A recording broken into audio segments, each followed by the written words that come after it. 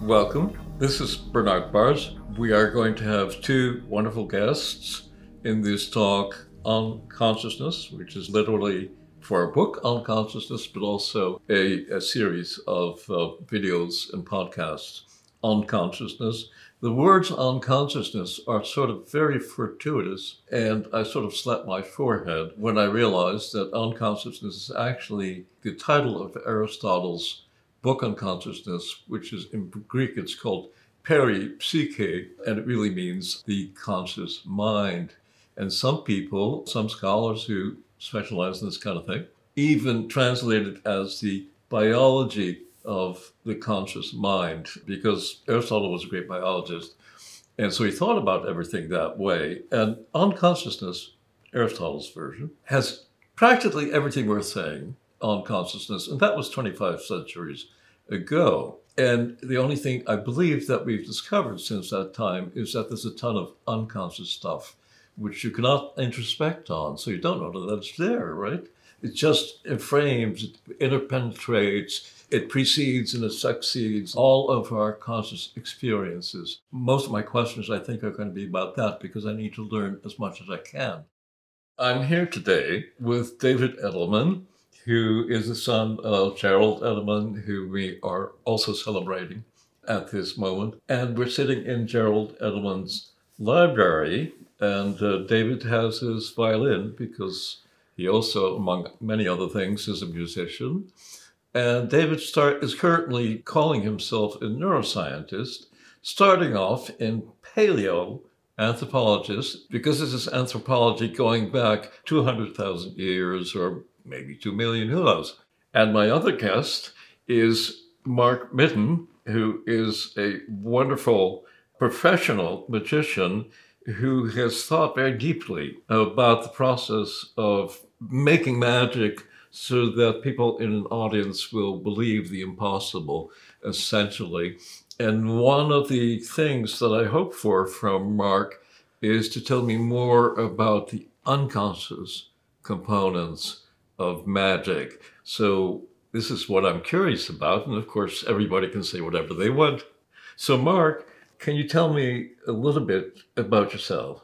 Sure. So I started doing magic tricks when I was a 9-year-old kid. And then I started doing local shows in the area at 11 and local television at 13. Then did a little show and then went to college, studied economics, but always did magic. Then I got a job in New York in publishing, but that was by day. And at night, I applied to be an apprentice to a great old magician that I'd first seen on Dick Cavett when I was 12 years old. And I became his apprentice. And by that, I mean, I'd go to his apartment every week for 3 or 4 nights a week, starting at 7. And I'd often leave at 2 in the morning. And I just studied magic with him. And so in about 2 years, he taught me his repertoire of magic and stage and close-up. And his name was Slidini. But his real name was Cantino Marucci. He was from the south of Italy, from a little town in Foggia. Then he went to Buenos Aires at 12, and he worked as a tailor. And he started studying magic, and he was also part of the original tango scene in Buenos Aires. And so he thought about movement and these things in a very unusual way. He had a very strange approach to magic. So for 5 years, I spent with him. And eventually, after about 2 years, I left publishing and just was his apprentice. And then that led to many unusual things. Thank you very much, Mark. That's one of these odd courses in life, I guess, that really works out. So that's very interesting. And David, I know you've had your own individual course in your career as well as starting, of course, being the son of your father, which I suspect was spectacular. And then you took a degree, you took a PhD, I think, in paleoanthropology, which is mostly looking at bones, if I'm correct about that, and maybe hand axes and so on. And then you emerged as a working neuroscientist studying mitochondria and all such things within the cell. And now you're sitting here. How did you get here? Wow, it's a strange and circuitous story. It doesn't make a whole lot of sense to most of my neuroscientist colleagues, but The reality is that one of the great narratives in my life, one of the great influences in my life is Darwinian evolution. And if you wanted to pick out a theme that's sort of central to everything that I've pursued professionally, intellectually, it's probably that. It's evolution. So that's the tie that binds. I started as a person interested in human paleontology. So yes, I was studying fossil bones. I was studying the origins of humankind in Africa and the elaboration of humankind in places like Europe, amongst the Neanderthals.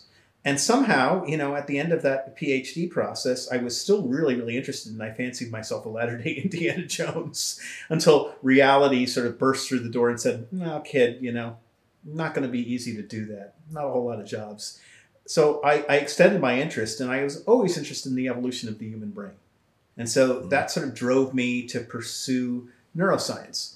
And when I became interested in neuroscience, I switched from dead things, essentially, that I could see with my naked eye, fossil bones, where I had to come up with imaginative extrapolations, imaginative stories to understand the lifeways of these long dead animals that had only left their hard parts behind. And these are just so stories. These are sort of just so stories. That's right. You're reconstructing the past. And you have a little to go on, but not a whole lot. And I entered into this field where everything is really empirical, or supposedly empirical, and you're studying living things, whether those living things are small sort of nerve cells under a microscope, as they were for me at the very beginning of my neuroscientific career, or cephalopods, which is an area that I'm highly vested in these days. Now, for the rest of us, could you define cephalopods? Cephalopods are related to clams and mussels. They don't seem to know that they're related to clams and mussels, but they are.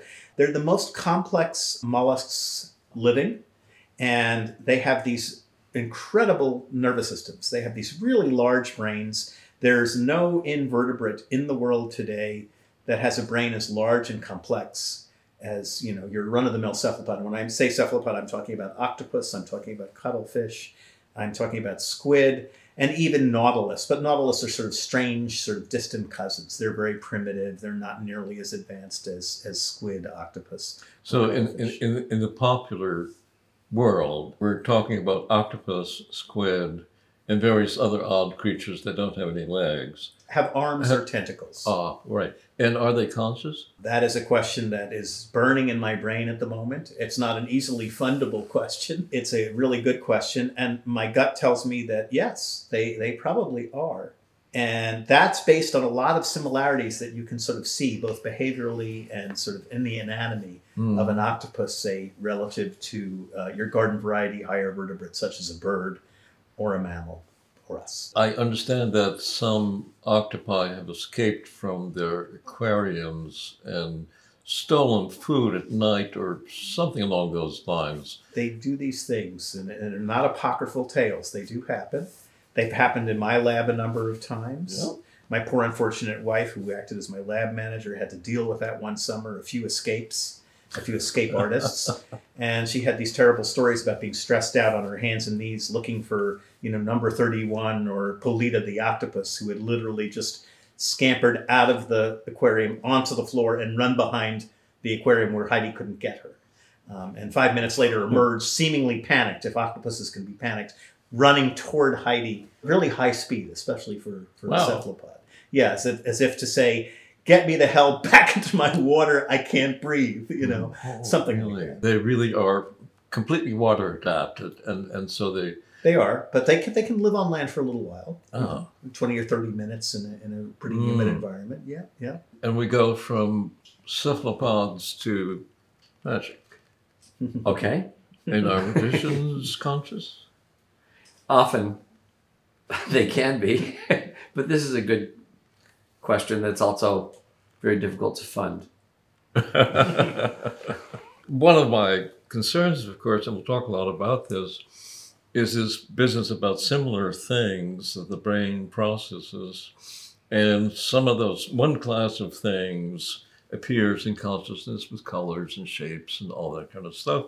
And some other identical class of inputs, physically identical, that are processed in the brain, often very deeply, and then do not emerge in consciousness. So, and magic seems to me one of the domains in which perhaps, tell me if this is right or not wrong, but in which perhaps every trick in the world comes down to making certain things conscious for the audience and meanwhile doing all kinds of other things that are surprisingly not perceived by the audience.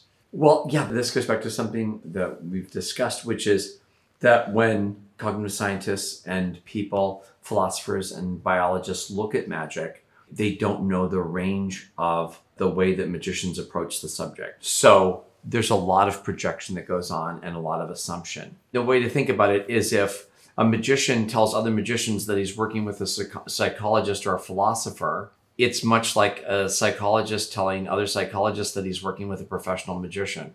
It's very meaningful to the psychologist and meaningless to the magician, right? So if a psychologist or a philosopher or a biologist, in the field of consciousness start talking about working with a professional magician, then obviously, they have different nomenclatures and different approaches and different frames. So often that discussion can't take place unless some magicians take the time to learn the paradigm of thought and the nomenclature of the psychologist, biologist, and philosopher that are discussing consciousness. So as a result, most of the discussion taking place is you've got this age-old form of magic tricks, something that's been literally performed before any written, from what we can tell. Magic is as old as the hills, and it's pre-written word, or pre-published word. Whereas possibly pre-spoken word. Pre-spoken, it's absolutely. So what's interesting here is you've got cognitive psychology is only from the time of Ulrich Neisser's book in 1967. You have a new field defining an old field. So the first thing I think in this whole subject is to look at the different way that magicians outside of people that have learned the nomenclature of consciousness think about it. And I think what you find is actually some very interesting work being done that doesn't really come under work. It's just incredible, like you're suggesting, incredible empirical testing of people trying something, seeing what works, doing it, and finding that other things simply don't work and not doing it. But to even see it, you have to look at the subject for more than 30 years. And some of my best tricks have taken like 30 years to develop because it took like 30 years of trials. Like once I had an idea of what was possible, or it might be an idea that I've seen from somebody else. This is a whole other idea too that's hidden within magic, which is, are scientists and artists and magicians, are we really craftspeople? I mean, I like to think of magic as a craft. I don't like to define it as a science or an art because I'm highly dependent on the entire community of magicians that have come before me. And I like to be very straightforward about that. And in ways, sometimes when I talk to scientists or philosophers or psychologists, I get uncomfortable because they're not as aware to me of their own community's history as they should be. Right. Shall we toss the ball to David? Please. I think going back to sort of the central theme of the day, the nature of consciousness and, what the three of us sort of bring to the table, we're all interested in it and for some overlapping reasons, of course. I think there's sort of a mystery to any complex biological phenomenon in the world, and it makes it very attractive. It's actually a very charismatic sort of thing to invest mystery in something. Something that Mark said to me a long, long time ago, almost when we first met, which resonates with me to this day, is the notion of knowing what you don't know. That is to say, understanding sort of the bounds of your knowledge and respecting, having a deep respect for that, right? And I think that dovetails into some of the stuff that you mentioned earlier, Mark, in particular, how scientists see magicians and how scientists try to sometimes bring in magicians, as we've seen in the past.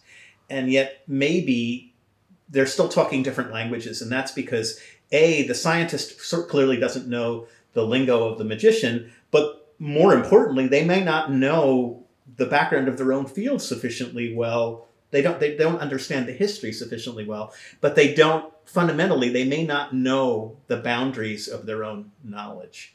And I wouldn't say that I'm comfortable with the boundaries of my own knowledge, but I have a deep respect for it, even if it sometimes makes me uncomfortable. It fascinates me that there are these great sort of unanswered questions. And do I think that we will, in my lifetime, really understand the sort of the detailed processes underlying consciousness? I'm not so sure. I think that we'll understand a lot of it, but will that mean that we'll be able to do this incredible, sort of, if you'll excuse the expression, mind-reading trick? Will we be able to predict, because we understand the process or a lot of the mechanism underlying the process of consciousness, will we be able to predict people or non-human animals' actions on that basis? And I think the answer, at least as far as I'm concerned, is probably no. It's so complicated. It's such a complicated thing. And it's sort of like Darwinian evolution.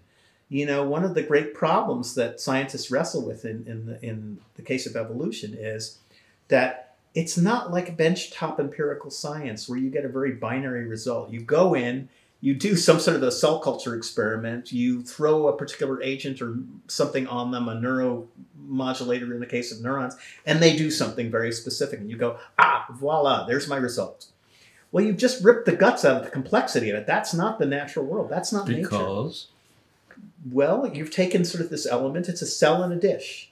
It's a neuron or a nerve cell in a petri dish. It's not a nervous system. And there's no great big wide world out there. The world effectively is the agar or whatever, medium you have, or the LB broth, whatever medium you're growing the cell in, and the plastic of the dish and the air, and that's about it. And you've just ripped the guts out of the complexity. What we're not comfortable as biologists dealing with yet is this notion that we can understand a lot of mechanism. We can kind of build good, reasonable models. Yet the question, will it get us to the point where we have a perfect record of predictability? Can we predict? No. And we probably never will. Well, even when I hear about predictability, the first thing I think, so of course, as a magician, I spend my life with people looking at things where they don't have all the information, right? Mm-hmm. And so it goes to your thing about a limited capacity, and it kind of goes directly there, right? So when I hear people talking about predicting behavior, then I wonder, are you predicting behavior of somebody that's tracking that you're predicting their behavior?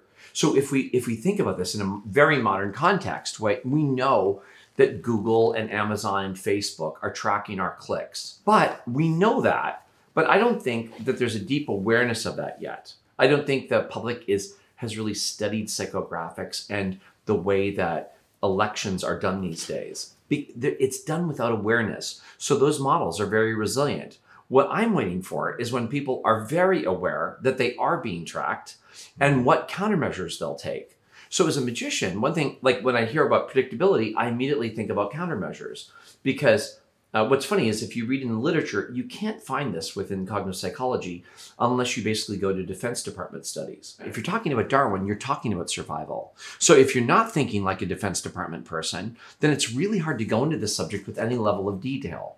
So for instance, even in prediction loops, the way that the Air Force thinks about it is called a OODA loop, right? They have a very sophisticated model, which would take a lot of time to explain, but already it's second and third and fourth and fifth order to track how you're being tracked and how you need to react in real time.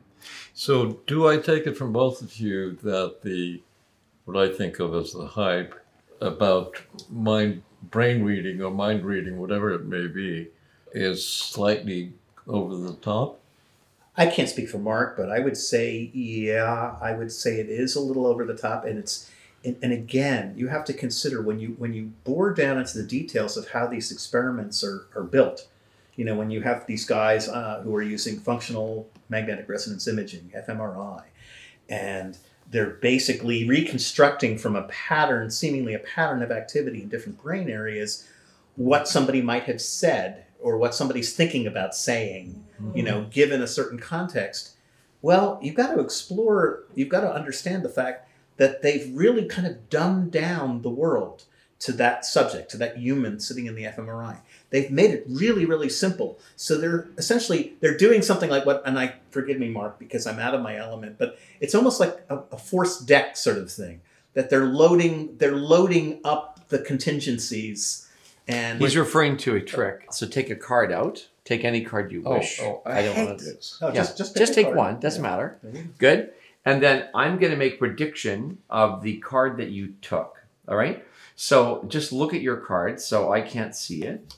And I just want you to say yes to everything. So if I say, is your card, whatever feature I give you, I want you to say yes to every question. Okay? Do you understand? Okay. So is your card red? You say yes.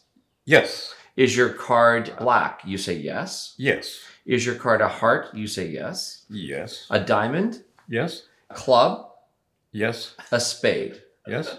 Okay, so your club is definitely a black card. Is that correct? You have to say yes. Am I supposed to Yes, just say yes. The truth? No, keep lying. Okay. Yes, yes. And then, of course, your card is a spade. Yes? Yes. Okay, good. And your card is either a number, a face. Say a number. You say yes. Yes. Yeah. A face card. You say yes. Yes. An ace. You say yes. Yes. It's a face or an ace. Is that yes? You say yes. Yes. And your card is an ace. You say yes. Yes. So your card is the ace of spades. You say yes. Yes. And then show everybody that it definitely is the ace of spades. Ta-da! Right? So there you go. So that's well, the point is once you're in the wrong frame, you can play with people. And one thing I'd add is that actually I would say that from a deception standpoint, the question of whether these prediction of there's actually, once again, you can't give a first order answer to a complex question, right? So I would say it's a complex question. What do I mean by that? Does the person who believes they're accurately predicting behavior believe that they're right? right. Right? Do they have the information that they need? Because you have to take into account the person that they're predicting might be predicting whether or not they're being predicted, right? Now we're in a new ball game. Right? So now you're looking at the deceiver and the deceived, which can go in both directions. Let me stop you just for a second. What do you mean by frame? What I mean is exactly what's the point of view that you're looking at these complex questions. So it's a point of view. It could be a part of someone else. In other words, if I'm performing for the audience and I do something that looks really great from my perspective, right? What does it mean? So it's your point of view and the audience's point of view? Well, yeah, but if I don't weight it heavily in terms of the audience's point of view, then I wouldn't work very much as a magician. I obviously have to weight it. You really have to understand. Yeah, but I only have my point of view with which to understand their point of view. Okay. So the point is, it already is weighted. Mm-hmm. So if I pretend for one moment that I can truly be in the mind of my audience, that's also delusional. So I'm immediately limited and come up against these things. So immediately, when I hear, for instance, psychologists or like Stan DeHaan talking about the way somebody views something, right? Immediately, I think that's complex, but not complex enough. And I go searching for the people doing cockpit display, right? So I luckily met a guy named Bo Gehring, and Bo Gehring he was one of the creators of graphics, of modern computer graphics, and he worked in Hollywood, and then he was pulled out by the Air Force. After Tron, they became the Disney movie Tron, they became very interested in the way they were thinking about perception. So then they pulled in some people from Hollywood, and Bo had an important position. So luckily, he's the father of a friend of mine, and he went in, it described with great detail what happened in the F5s and F-15s when a kind of computer, they're called a Cray in a can, pilot's associate. A Cray computer, a Cray supercomputer. A computer, sure. So a Cray in a can, it was called a pilot's associate, right? And it was a very politically delicate program because the senators and congressmen voting on these programs were usually pilots. So they hated the idea of the pilot being relegated to second class or somehow having to have an assistant. Right. Sorts. But immediately you can think about, if you're thinking about perception in such specific terms, that makes much more sense to me than as a magician than most of the discussion of perception within the psychology, philosophy, and biology community. Because immediately you have people under the gun. You've got people in a cockpit with a surface-to-air missile coming at them in 2.3 seconds. And they have to make a decision. This is very different than Kahneman and Tversky and behavioral economics. This is life and death. Mm-hmm. How do you get the information to them as efficiently as possible? It turns out that vision is actually one of the slowest systems to use. Vision is very deceptive. So Bo, even though he was one of the true masters of visual cognition, switched his systems to oral and auditory. The reason being, by using the Bose systems. Surround. Well, no, specifically the noise reductions. So basically the pilots were going deaf because there was no noise reduction headphones. So that was originally a classified program that put noise reduction headphones on the F5. And Bose is Bose. Yes. And it's those wonderful family of speakers and headphones and so on. Yeah, that now we all use on planes. And noise canceling technology. Exactly. Yeah. That's where that's from. But then that allowed the dimensional sound to be added, a 3D sound, which they've tried in Hollywood in several attempts. But actually, it's kind of easy. You just need microphones about the distance away from us as our ears, and you can give people, with incredible accuracy, basically directional information through their auditory system. Right. So what's funny is this is a system where people just studying have been, like Stan, have been focused on the visual system. But people that are focused on life and death situation are naturally start to look for other systems that are more efficient and also a profound part of, but granted, also much more complex. It's hard to talk about the auditory system in the determinist ways that people talk about the visual system. You immediately have to start thinking in terms of second and third order, but that's exactly where you want to be when you're thinking about survival. So Bernie, kind of bringing us back, because ultimately, as a biologist and a neuroscientist in particular, one of the things that's vexing to me is this real dilemma about how we study complex systems. And that goes for what your friend Bo Gehring had to deal with when he was, sort of co-opted into an Air Force program and had to understand something that truly meant life or death to pilots. Oh, sure. But also has to do with, kind of the path that I described for myself earlier, going from paleoanthropology, essentially human paleontologist, a bone guy, to neuroscience. So the interesting thing that informed my journey, or that made my entry into neuroscience rather novel, was the notion that I already had a deep appreciation of a system that was not easily understandable, mostly because a lot of it was sort of conjectural, it was just so stories, and I was using the elements of biomechanics and certain studies of living animals, comparatively speaking. So let me reduce this to something very concrete.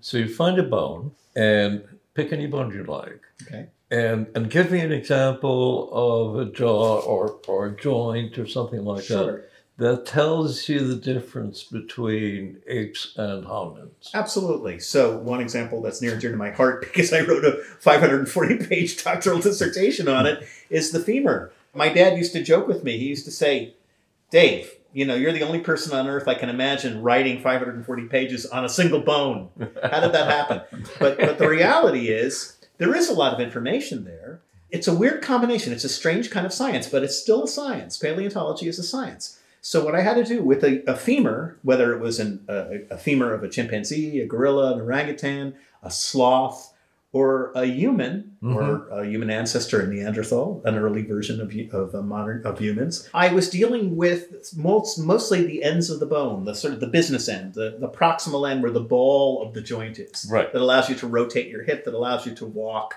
all of these different things. Everything depends on that. A lot of things depend, pretty much. Your whole locomotor pattern is dependent on how you walk around in the world is dependent on it. And we can tell a lot from that because of the morphology, because of the shape of the bone, and because we can avail ourselves of modern animals that are still alive and still adapting to modern environments.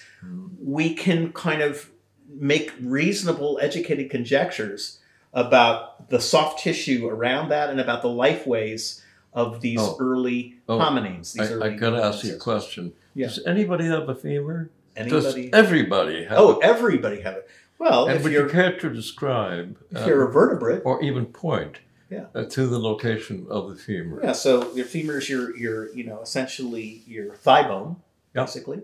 Thigh bone's connected to the, but every vertebrate worth his or her salt has a femur. They're universal amongst the vertebrates. Octopuses, of course, don't, because they don't have bones per se. But the bottom line is the example is really interesting, because you can glean from that example, from that dry fossilized piece of tissue, you can glean a lot of information about how the animal lived. But you're still dealing with a fair degree of uncertainty. Now, the question arises, is that still a legitimate science in the same sense that a lab-bound science is science, like molecular biology or cellular biology, where I'm looking literally at cells behaving in a dish, neurons firing in a dish, and I can record them, I can do all these things, and they're doing what neurons do, but they're sitting in a dish. But I can empirically test certain things and get very binary results from these single cells sitting in a dish. And you cannot, I can't do that. In the field, you cannot replicate a transition between Australopithecines and early genus hominins. Homo, and Right. yeah. You cannot recap that because it's 2 million years ago. The experiment's and it's too already late. run. The experiment's Yeah, run. It's right. over. But that doesn't make it any less of a science. So I come into neuroscience, and I think that this is something that sort of informs your view as well, your view of consciousness in particular, the most complex brain process you can imagine, or something that involves the most complex activity in a brain that you can imagine. Right. There's a similar line there. And the line is that you're dealing with such complexity and so many unknowns, and yet out of the data that we do have, you can tease out an awful lot. You don't have to shortchange the study of consciousness simply because you can't do all of the manipulations as precisely as you can do on a dish of cells under a fume hood in a laboratory. It's still a science, it's still legitimate. And in fact, I see a lot of parallels between the rather newish science of consciousness and paleontology, believe it or not, because we are essentially, it's not exactly going on faith, but we are basically saying, look, we can observe patterns, and a lot of those patterns are reproducible, but between time A and time B, if you're watching a conscious animal doing what they're doing and you're sort of honing in on some aspect of their brain activity, dollars to donuts, the activity that represents more or less an interaction between that aware animal and the world, even if it's a similar circumstance later or the same circumstance later that presents itself to that animal, the actual brain activity is not going to be identical. It's going to be a pattern that you can recognize because it sort of fits into a species of patterns, a general gestalt of a pattern, but there's no way it could possibly be identical because between time A and time B, cells die, connections recede, things happen to the system, and yet we can still tease out patterns of activity that seem to be emblematic of conscious states. So let me reduce this to my consciousness. When I was a kid, I must have been given one of those red play balls for babies. And somehow I learned to crawl across the carpet and bump into the red ball, maybe with my nose first of all, because my aim probably was not very good. But within 4 years, I got to be pretty good in slapping around these red balls. I'm way much older right now, but I can still see red balls, so I'm still conscious of what appears to be the same play object that babies are conscious of. And my brain is different. A lot of my neurons have died. Actually, a lot of my neurons have been born, which is the most recent scuttlebutt from very good science. That shows that during adulthood, what's called adult neurogenesis actually happens, and it happens all the time. And what that implies is that these little proto-neurons, which probably swim in the fluid, the cerebrospinal fluid that runs from the spine to go into two beautiful wings inside of each hemisphere, that there are stem cells floating around. And then they find a little place in the structure called the hippocampus. And apparently they dock and start crawling in some what's called a fated direction, a direction that is determined by X number of variables. Right. And then it moves into a place where it can do whatever the right thing is. Sure. They pathfind. They do a sort of a pathfinding exercise. Right. Exactly. So here we are, a different brain, Yeah. a different sense of self. In the same individual over time. Exactly. This is not a simple thing. Not at all. And what's really intriguing about that is, and again, picking out a leitmotif from my own personal and professional life, it dovetails really well into evolutionary studies, into evolutionary biology. Why? Because evolution is very much like that. Now, of course, most of our study of evolution involves ex post facto reconstruction of stuff that's happened hundreds of thousands or millions or hundreds of millions of years ago, and we have little tiny fragments to indicate what was going on, but they're only fragments. But the point about it is that evolution is ongoing, that this is a changing and changeable set of a series of events, that one moment in time is not the same as the next, and that, animals change over time, and yet we can still pick out patterns and sort of organizations and structure and function that are kind of they're leitmotifs. They persist, and we can recognize them as such, even if the actual individual activities, the individual patterns are somewhat different from one another. No two individuals are exactly alike, over time. Yet it's something that we can study these sorts of patterns, even if it's not. There's no such thing as perfect reproducibility in evolution, and people often talk about bringing back the woolly mammoth. Or if they're really on an intellectual binge and they've got a swaggering, towering ego, they talk about bringing back Tyrannosaurus or bringing back a Stegosaur or whatever, or Triceratops. And the reality of that is, you could probably manipulate a few chicken genes here and there. You can do a few different things, but you'll never know the exact context of that particular moment in time that yielded a Tyrannosaur. So what you will get may be sort of Tyrannosaur-like. You may pick out certain adaptations. You get a chicken that all of a sudden has teeth because you flipped certain genetic switches. You were able to do certain things. You could use the CRISPR technology to literally gene edit. CRISPR.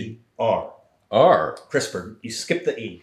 But the bottom line is we can do all these wonderful manipulations, genetically speaking, and yet there's no way that I see us being able to exactly reproduce the Tyrannosaurus moment in time. It may be something sort of similar. So to clarify, evolution, if you were to ask the average person on the street about evolution, they would have to talk about a long period of time, right? Generally, right.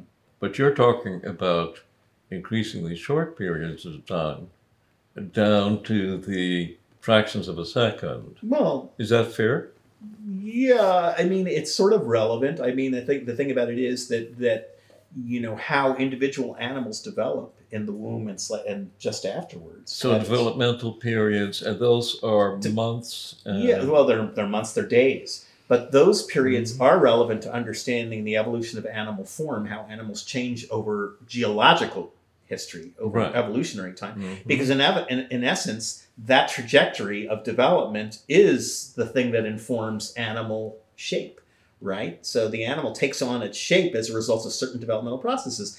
And those processes in turn have to be influenced perhaps by selectional events in the world that are relevant to evolution. You can't understand evolution except probably the details of evolution and the mechanisms except in the context of individual development. Understanding how a bunch of clumps of cells become... I think that point is much neglected, but it's so important in respect to consciousness, the conscious waking brain, because people fail to understand how much of it has to do with individuality. So what you have, let's pretend that we have two babies in the womb, and for all we can tell, they are, quote, identical. Mm-hmm. And then they emerge into the sunlight, and why are they not exact copies of each other? Right, because there are so many elements and so many factors environmentally, and by environment, I'm not just talking about the great big outside world, I'm talking about the womb, I'm talking about all of these sort of microenvironments as well. There's so many things that can't possibly be identical across individuals. They're not going to be exactly Well, you say they can't possibly be identical, but why couldn't the God of evolution... The God of evolution, that's heresy. Well, it's Terry Pratchett, actually. Okay. Well, you're also dancing around the area of what makes Dr. Gerald Edelman, and the controversy with which he discovered the structure of the antibody. Thanks to David's older brother, who I went to college with, he introduced me to David and his family, including Dr. Edelman. And this story I find to be tremendously exciting. Cool. So can you set the premise? The premise is, Yeah. how did Dr. Edelman win his Nobel Prize at a very young age? And he did it by defending Rodney Porter's idea. This is where you should take over because it's very technical. The human interest story, which is kind of how I track it as a non-scientist, is that it took looking beyond a simplistic way of looking at the process of the interaction between the antibody and the antigen. Okay, what do those terms mean? So, this is where we should go to Show you the scientist in the room. You want me to pick it up? Okay. Well, so the antibody immunoglobulin is just one cell in a sort of a vast. David, can we get an email? Let's wind back Yeah. to 1970. Two?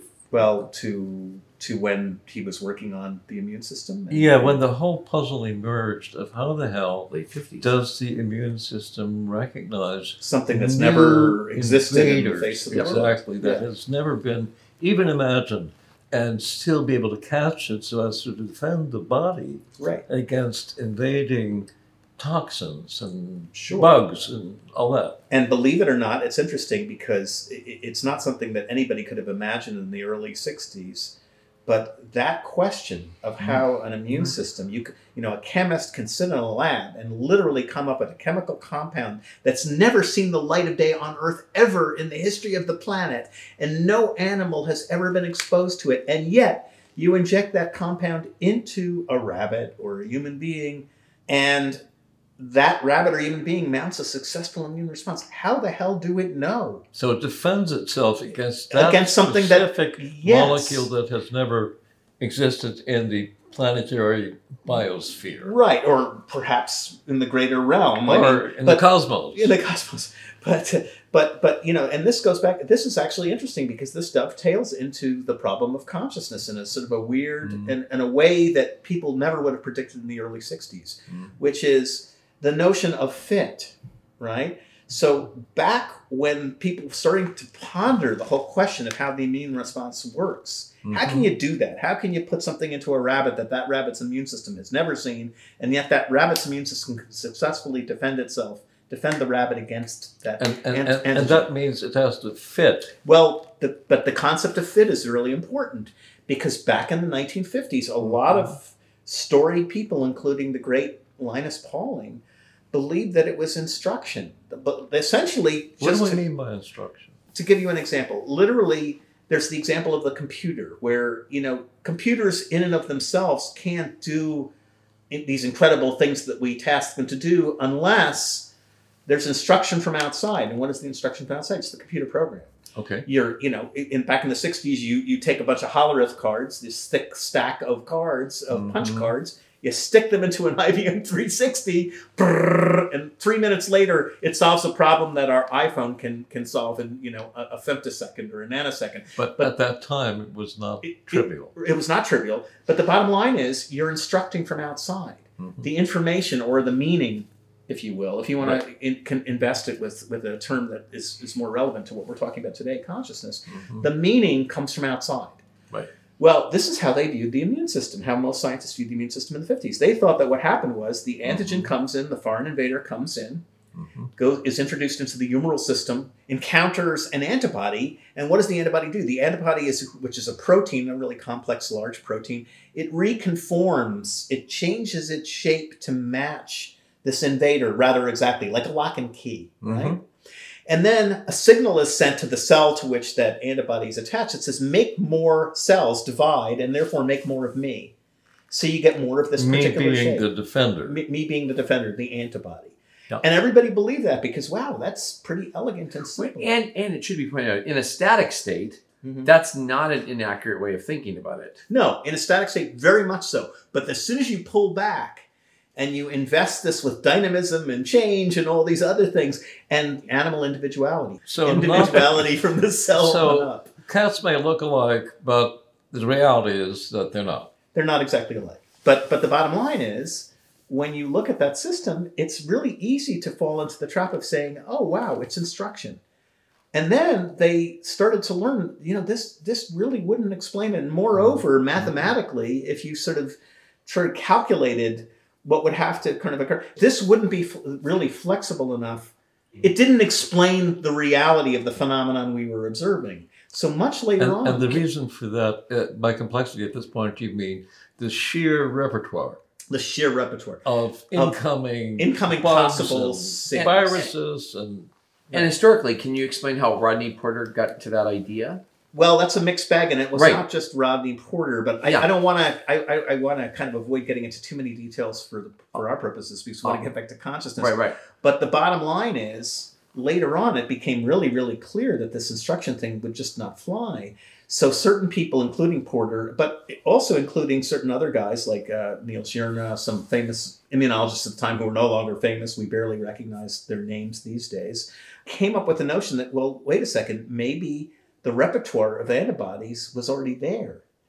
Maybe there was already a library of many different shapes of antibodies that pre-exist. They predate the encounter with the antigen. They're already in the system. Let me just clarify again, because it's good to hear it more than once. Mm-hmm. The antibodies are the defenders. Yeah. Right? Yeah. And the antigens are the invaders. Exactly. So we got to keep track of which is which. Got to keep track. And so it became clear that what was really going on was that you had hundreds of millions of different possible shapes of antibodies. By shapes, I mean the folding of the protein. Mm-hmm. Hundreds of millions of these different shapes. Right. And moreover, you could generate more and more different shapes. You could generate the diversity over time. You kept on reconfiguring the DNA and changing the configuration of the protein. And so you had this huge variety, this huge repertoire. And then the world, meaning the outside invaders, comes in and it selects from that repertoire. And in a sense, that is akin to kind of how at least some people are dealing with the problem of consciousness now, which is to say, we have to avoid sort of this notion of a sort of an instructed or, on the other side, a pre-programmed system. It doesn't fill the bill. It doesn't explain. But when we're confronting these systems, whether it's the immune system or it's a conscious brain, we're dealing with an enormity of variability. I mean, the variability, the complexity, the diversity of those systems is just, it's hard to imagine. It's really hard to imagine. And so there's a lot of commonality there, and it makes a lot of scientists, and neuroscientists included, rather uncomfortable, as you probably know, I'm sure you know. Let's pretend we're talking about Mark's brain here. Okay. And Mark is a very conscious person, and he's been conscious at least since birth. And here he encounters this magician. He somehow interacts with this fellow and learns. And I think that takes a lot of sensory motor. Mark's cortex is changing even as we speak, obviously, because he's constantly adapting to things, being a great magician. And that's what they seem to do, I understand, looking at it from the outside, knowing nothing about it. And so how did you get there? Well, just a quick explanation. The kind of magic that I do is often in high-pressure circumstances that's very intimate, with basically like private events, doing things where I have to adapt quickly. So that's my specialty. Whereas if I was somebody who was doing a stage show where the whole thing is carefully scripted out, right, and there's a lighting plan and there's a script, and then obviously people who think that way about magic think in a very different way. Right. That's closer to, I think, that's more static. Mm-hmm. So I do have an adaptive way, and that does happen to match really well with the person that I studied with. And it might be one reason why I was attracted and interested in his kind of work. So basically, I was really attracted to the specialty of physical misdirection, which is a way of thinking about the possibilities without language, that happens. So what allows me, so for instance, if I reach under here and I pull out this Kleenex. Dirty handkerchief. Is it dirty? No, it's actually clean. Is this yours? Did you have that in there? No, I didn't keep it on my arm actually. But it could have been idea. dirty, and if I put it back, then of course it can appear under my sleeve as well, or I can Very actually nice. throw Very it up, nice. and Very nice. then it appears under the coffee cup, or wherever you want it to appear, right? So, or you can do like that. You can make it silly. You can kind of create the effect that you want, and you'll notice it's not so language dependent, right? So basically, there's another story that's going on underneath the language story. So again, if you slow things down, if you look statically at something, then language comes to the forefront. The systems like vision come to the forefront. There's certain things where once we start putting the spotlight on certain areas, and just like I can fool you through attention control, like through, I can palm it there, but actually it should have been there, but actually I put it back under here like that. And then you can throw it up in the air like that. Then it comes down there like that. And just as effectively, there's a certain point at which it becomes so silly that actually if you go like this, then you can't, oh, sorry, I left it over here when I did that. And then I put it, so actually, and then you can get all confused and then put it, like that. And I can start telling sillier and sillier stories, right? And that are not language dependent. So that's the kind of magic that I was interested in because it's to me, it's really fun. And also it kind of breaks out of this, it's an older style. It's from a time that's closer to, I believe, the magic of just like, a caveman picking up a rock and fooling somebody and having fun with it. So I'm kind of interested in that. It actually, ironically, has a lot to say, even though it's not rooted in language. It's not rooted in language, but deception is a biological, I wouldn't call it a constant, but it's a theme of biology that goes all the way through, right? Well, absolutely. So when you're talking about the invaders, the antigens, and the antibodies, the defenders, an important part of the story is that both of those, sides, those teams win, and both of those sides lose, right? When the host dies. Sure, but it might not die. And, sometimes those attackers will kill the organism, and sometimes they'll just give the organism a common cold, and they'll sneeze for a couple of weeks, and then things will keep on going. Right.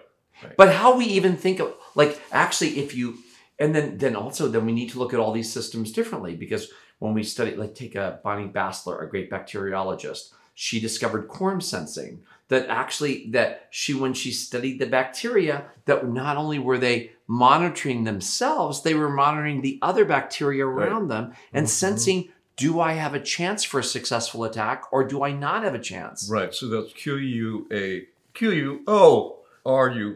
Yes, right. Quorum. It's right. like a quorum in a meeting.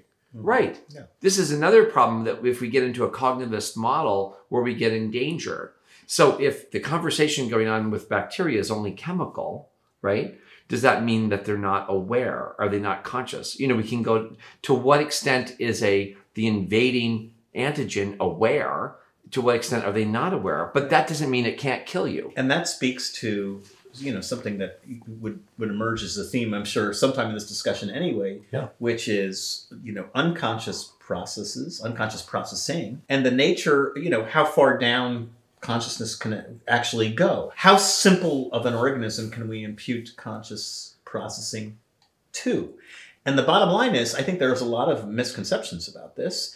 And the intriguing thing is that I think you, I, and Mark would agree that, again, to reiterate, consciousness involves probably the most complex of brain activity and brain processing imaginable. Well, it takes up most of our cranium. Yeah. So what is 80%? I forget exactly. It's some big pretty damn close. That's right. And so the question you have to ask is, well, let's maybe start with the assumption that in order to be conscious, you have to have some sort of a nervous system. Now that may ruffle some feathers because there are people out there who really believe, speaking of bacteria, that you can, impute some sort of conscious motivation to a single cell organism. I have to get on my high horse about that, because one of the useful things about science is that we study the simplest things we could find. And while it may be true that there are plasma organisms that live in the sun, and they're perfectly conscious, and they're constantly bitching at each other, just like other conscious beings do. But postulating that is kind of outside of our known circle. And so it makes sense for science to start with fruit flies or start with peas. And then you learn a tremendous amount, amazing amount actually, about fruit flies and peas and inheritance. And Darwin didn't know about this actually, but it turns out to be a Darwinian process after all, if you agree with that. So anyway, I think the practical answer from the viewpoint of science is to not draw absolute lines, but I personally am comfortable talking about mammals, reptiles, and birds, which is only a zillion living things on planet Earth. Right. And that's big enough for now. In the case of all three of those, are they phyla? Are they taxons? Whatever they are. Generally phyla, that's right. Phyla, okay. And phyla means tree, right? Yeah, It means... roughly it's derived from a tree or tree-like structure, that's right. So let me simply say the last point in this little segment, that all those critters have cortex or things that are so close to cortex that the people who study them, the comparative biologists, are currently demanding that we change the name of the structure in birds and reptiles to cortex. We have to admit, we have to really reflect the consensus among the best experts. Let's just talk about critters that have cortex. That's fair enough. And one of the things that we can always fall back on is the human case, which tells us that as humans, we know, with some degree of certainty that we're aware at certain points of things happening in the world or things happening in our head. And that awareness is somehow tied to activity in the cortex. And that is a certainty. We have evidence of that, which is hard and fast. My point about going to, sort of riffing off of Mark's quorum sensing and bacteria as single-celled organisms, is to say these organisms, as is the case with all organisms, are capable and have behavioral capacity. They behave. They adapt. Behavior is tied to adaptation in the world. I mean, behaving in the world also necessarily sort of has the connotation of adaptation. You're adapting by behaving, by exploring. You explore. Does that require consciousness? Well, no, I don't think it does. I mean, I'm reasonably certain that it doesn't. And yet, when you look at these very, very humble sorts of organisms, it seems to us, and we often do this, they're doing these things, and it seems like there's some sort of an intention. But really, you have to be really, really careful about that. You're reminding me actually of the youngest daughter of Gregory Bateson, who's the granddaughter of William Bateson. You reminded me when you said peas, right? Because, of course, that's Mandel's work on peas that was studied by William Bateson very carefully at Cambridge. And that's how he finally coined the term around 1900 of genetics. But at the time, he thought that the true lesson, this is according to Nora Bateson, the youngest daughter of Gregory, that apparently William always told Gregory the most important thing that he discovered is that we must treasure our exceptions. And that idea was so appalling to the eugenicists that were in control of the Cambridge biology department that by 1912, he left that department. There's this tension between the biology and the way that we think about biology, nature and the way that we hold on to nature. And there's something in this cognition machine called our mind. It can think about nature in these simplistic ways that feel very robust to the observer. And this is a great mystery because, of course, this creates a great tension and makes the perception of some of nature's secrets all the more impenetrable. I find it interesting that Oxford and Cambridge were known for their eccentrics. These dons who would do crazy things, it would seem, but they were really wonderful teachers, even by keeping the students entertained by their curious habits. So eccentricity has to do with variability in the ways that intellectuals think. And Professor Spooner, for example, or Dean Spooner, was famous for making spoonerisms. And the chances are that his undergraduates at that time made up their own stories about Spooner's alleged spoonerisms.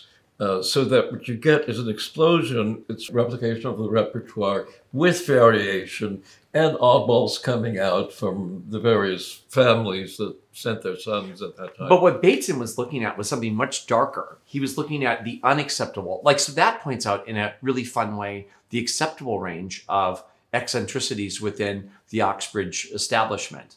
But it shouldn't be forgotten that just like sometimes, antigens and antibodies can both be successful, it's important to remember they also can be both not successful. The example that I'm giving is the one that William Bateson gave, that when he put the focus on genetics, not on the selected, but on the unselected and how important they were for the repertoire. And namely, does that mean they did not reproduce or?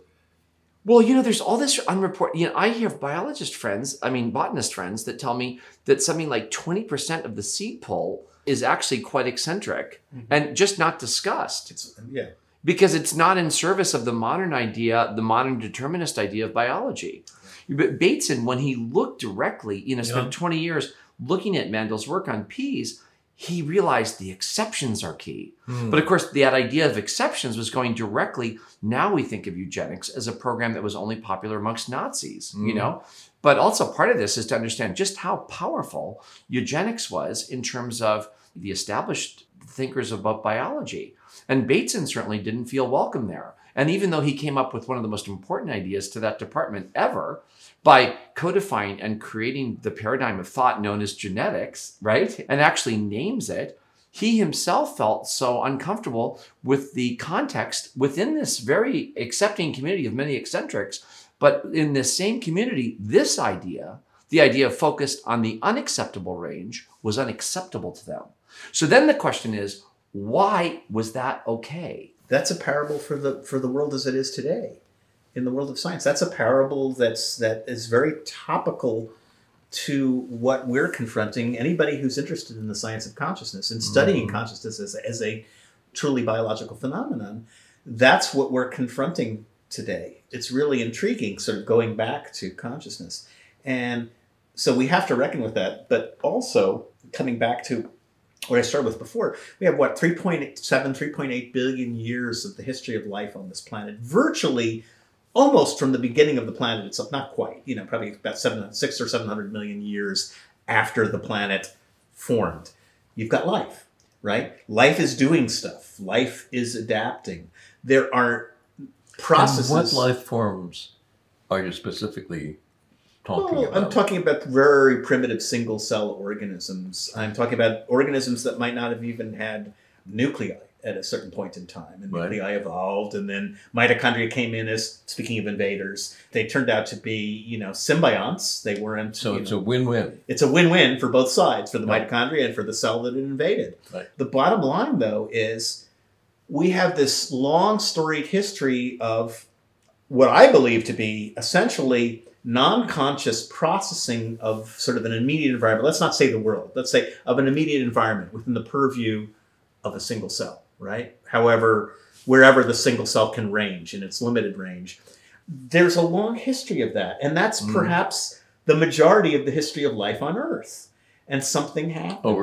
Over time. And something happens. And I think you and I, and I believe Mark, would agree that somehow consciousness figures in much, much later. But consciousness as we understand it from the human example that can be offered in terms of any kind of experimental evidence or anything that we can go on, tell us that the conscious processing we're observing in humans and certain non-human animals is a complex phenomenon. What it is and what it does is contingent on a degree of sophistication and, shall we say, heterogeneity of the system itself. It's composed of different things, different parts, different components.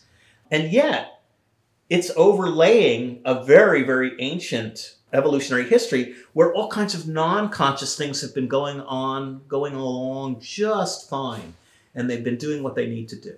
There are some, but not that many, punctuated events in evolution. And we simply don't know about this. Of course, it could have grown very slowly over evolutionary times, or it could have popped up in some sense. Right. And part of it, from a perception standpoint, naturally, from a modern perspective, we might naturally focus on quote unquote the winners, the victors. When actually the process isn't like that at all. What Bateson was trying to scream out was, man, if we only focus on the winners, then we're ignoring the whole nature of this repertoire. Years of talks with Dr. Edelman about this subject. And what we actually compare was the antigen and the antibody and its interaction in a complex way, and a magician doing the kind of techniques where you can adapt in real time. So mostly tricks without gimmicks, where it's just literally your gimmick is understanding the limitations and perception of your audience. So that allows maximum adaptation, right? So you're not limited by your lights or your script, or you can just play. That play is very analogous to this. So I get very sensitive when I hear these kind of determined descriptions. Even like after talking to Dr. Edelman for a long time, when I would read Stephen Jay Gould, I get nervous because I thought like a good part of the story was just being left out. Right.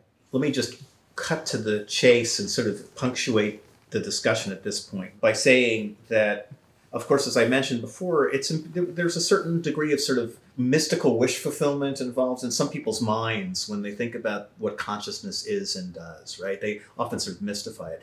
The intriguing thing to me is that as a biologist, one of the things that I've noticed is we have a long and good record of studying a lot of non-conscious processing in complex brains involving, the storage of memories, involving all of these things. We've worked out in really pretty good detail certain aspects of even the cellular or subcellular components of what we think of as memory, long-term memory, short-term working memory, et cetera, et cetera. Right. And the intriguing thing is, and maybe I'm in the minority, consciousness not only overlays this process memory, but consciousness is dependent on some form of memory. And yet, the interesting thing is, so consciousness didn't necessarily come just straight out of the ether magically and appear. It's based on, it depends for what it is and what it does on processes that have been there, already resident in complex brains for tens or even close to hundreds of millions of years. You have memory formation. I think you're right. Exactly. Yeah. And so consciousness is along the line of biological evolution. Just to sort of close this aspect out, I think that consciousness can be firmly embedded within biology, in my mind, based on the fact that all kinds of processes that aren't really conscious are important for conscious processing. Exactly. So anatomically, that mystery has to do with right around the line here, where the cerebral cortex, both hemispheres, begin to emerge. Earlier, the paleocortex, of course, underneath. And then the neocortex, which doubles the number of layers from 3 to 6, roughly. And the neurons in cortex, there are just about as many neurons in cortex as there are in the little cerebellum. These two little things hanging underneath the rear of the brain, which have just as many neurons as the cerebral cortex does, but they're tiny little neurons, and they're wired differently from the cortex. And the very ancient belief, which is probably true, is that the cerebellums don't support consciousness. Well, how can that be? It's got 80 billion neurons or whatever it may be. Right. But it doesn't do the same functions, and it appears not to support perception, conscious thought, conscious intuitions, conscious higher states. Any of this wonderful stuff is probably not coming from the cerebellum. Cerebellums, they're extremely complex. Right. I think the bottom line is, I think we three can at least say at this point, we can draw our line in the sand, perhaps. Yeah. I hope we can, and say consciousness is fundamentally biological, even if it seems to sort of put us into a weird purview where we have to deal with a material object, the brain, somehow instantiating this immaterial aspect, thought, conscious recall. These things which don't seem to have in and of themselves, they don't seem to most people, to most lay people, to have a material basis. And yet, they are generated from the interactions that occur in this fundamentally biological entity, the brain.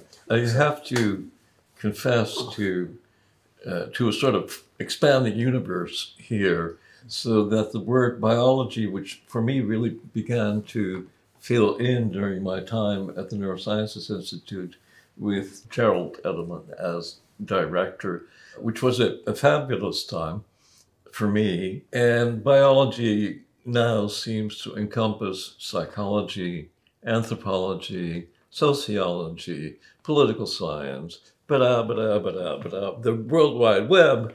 And in one sense or another, we're really talking about biology. And to stay sane in that expanding universe, my favorite term right now, actually the favorite term that was invented by Jaak Panksepp in his wonderful book on the neuroscience of emotions, Jaak essentially started to use the word mind-brain as a single word, or possibly brain-mind, but I like mind-brain for some reason. And so I think we're talking about the mind-brain in anthropology, in paleontology, we're talking about magic, we're talking about sensory perception of the visual world, we're talking about social perception, on and on and on. And basically, right now, I'm trying to experiment with the word psycho, which means mind, and bio, which means life, and logos, which means knowledge.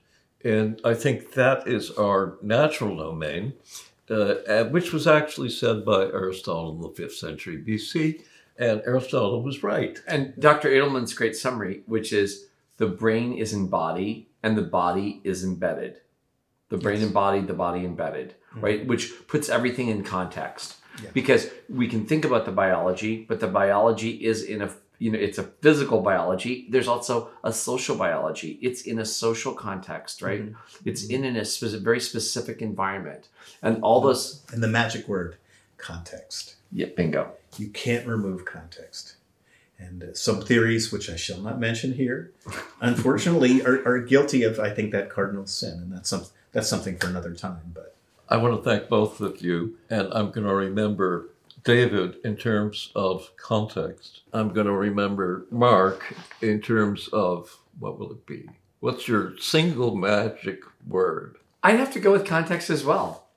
So context seems to be a point of agreement between actually all three of us, because I probably have used the word context in writing more than most other people.